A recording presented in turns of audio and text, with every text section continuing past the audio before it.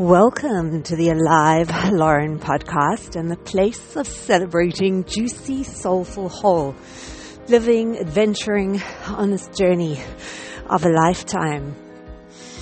So on this theme of the joy, connecting to the joy, a joy liberated from outcome and results. So I kind of know James Corden more through my sons and watching snippets of some late night show that he was host of and some karaoke car thing. And yeah, it just always came across as some fun, really nice, humorous host. And I'd never really seen him in an interview situation. And it was just so lovely. So the thing that really struck me was he was talking about separating the joy of something from its so-called success or how well the public responds to something. So he was saying he was in Cats, the movie, which didn't really do so well. Maybe labeled more by all as more of a flop. But he was saying that he had so much fun making it. And there was times when they were all in full costume and he was sitting there and he mentioned I think Judi Dench and some other really well-known actor. And he can't remember what they were talking about, but just sitting there with these two icons of the acting profession. And he said he wouldn't change it for the world. And the importance of separating, that there's this joy that comes from bringing your fullness to doing something and to connect to that regardless, because sometimes there's a timing of something. So this wasn't specifically something that he said, but sometimes just as thinking that there's a time when what you have to offer creatively or whatever it is at a time when the public is open to receiving. And I also remember hearing this interview with the woman who was the director, Greta, she's with Barbie. And when she was asked about how she does these amazing blockbusters or, the number of successes that she'd had. And she's like, I'm just grateful that whatever I create at this time, that the audience is receptive and appreciative and wants to see it. Because you see other artists who in their lifetime created art that the audience was not ready for and they weren't appreciated or recognized in their particular lifespan or time frame of their offering. So when James mentioned this, and then he also said there was another program called Mammals, which was either once off or a series that he said career-wise, it's one of the things he's most proud of. And that even did get good reviews. But just publicly, for some reason at the time that it launched on the whole, everything of it, it just didn't catch the wave of public admiration or, following. And that was with a trail of good reviews. So it was just really lovely that. And it reminded me of that Hugh Prather quote. And just about that joy, and it kind of also reminded me with Mickey about getting to a place where there's no distinction anymore, where everything becomes a spiritual practice and there's a beauty to everything, which was also something that came through so strongly. It's an interview with James Corden and Jay Chetty.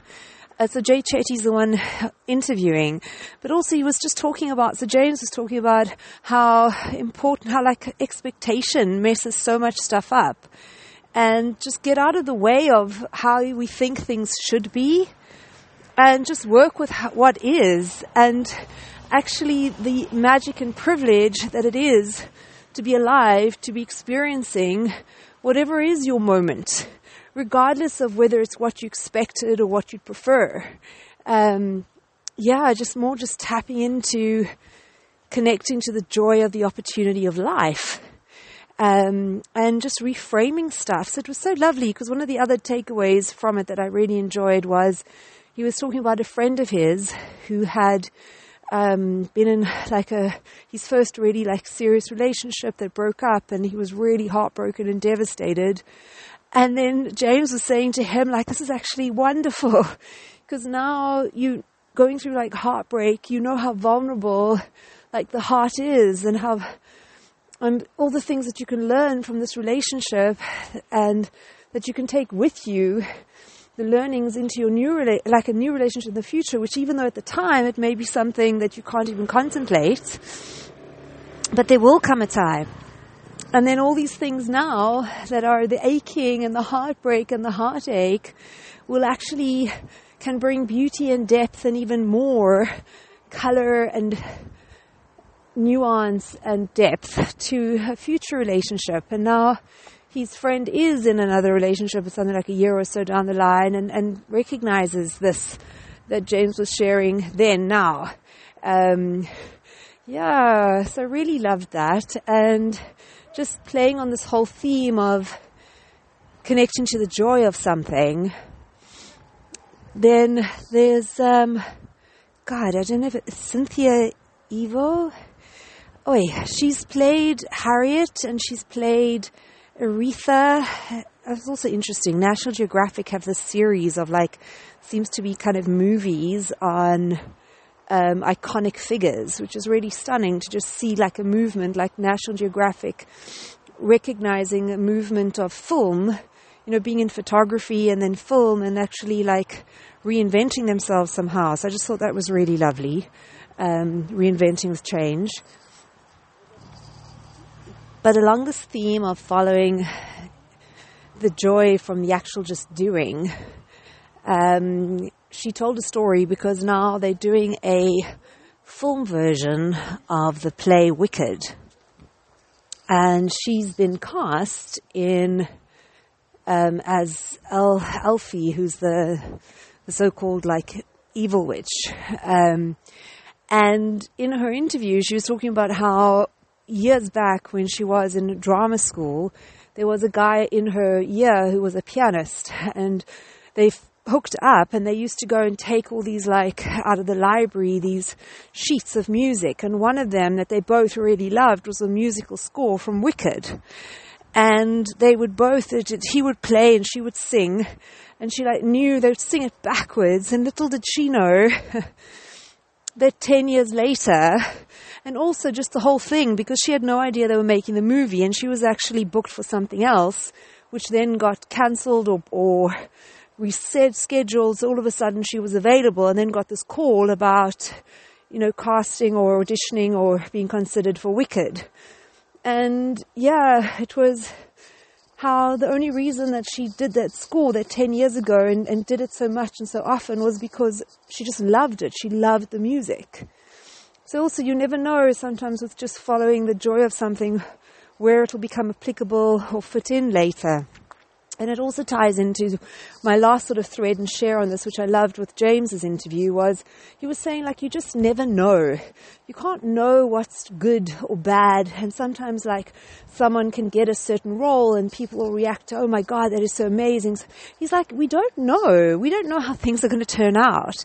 So you just got to have more just for faith and trust and surrender that the stuff that comes your way is part of your journey and your path, and just making peace with however it turns out, because we don't know. Sometimes you get something that you think is going to be the biggest amazing something, and it turns out to be like a dead horse, and then something else that you think nothing will come of leads to incredible things. And to just kind of let go and more go with the flow of it. And a kind of tail end to all of that was he referenced somebody else that did an inaugural speech. And in this, the guy was talking about how there was somebody, I don't know, sorry if you hear this alarm in the background, who, when they were casting for A Few Good Men, there was a small role that there was this young actor who'd been doing all these crazy jobs just to make money. And it had been 18 months, and this was his first role that he was cast in, even though it was a very small part. And then he also, at the same time, his agent called him to then he had a casting for a main lead role in something else. And then he got accepted for that. So then he landed up cancelling the small piece on A Few Good Men to take the lead role on this other piece. And then subsequently, someone else got cast in the small role of A Few Good Men. And for that person who got cast, it lands up being something that just led from one thing to another. And this person's had like a really remarkable career. And the other guy who then declined the small one because his agent had got him a lead role in another thing, that landed up getting cancelled. And yeah, it's just like how you just never know how things are going to turn out. We just never know. So it's not for us to necessarily know. But if more of the joy and satisfaction and bliss can come from the actual doing, and to find joy in, yes, the stuff that, like when Cynthia was singing the scores of Wicked because she really loved it and that was her joy, but also just to find the joy of doing work well, and satisfaction, from whatever it is, even the mundane and the trivial tasks. So here is too finding the joy in the doing and the being present to the actual living of life itself, and surrendering regardless of outcome or recognition or awards, and to just the joy of the juiciness of the participation in it all. Happy adventuring, precious heart. Mwah.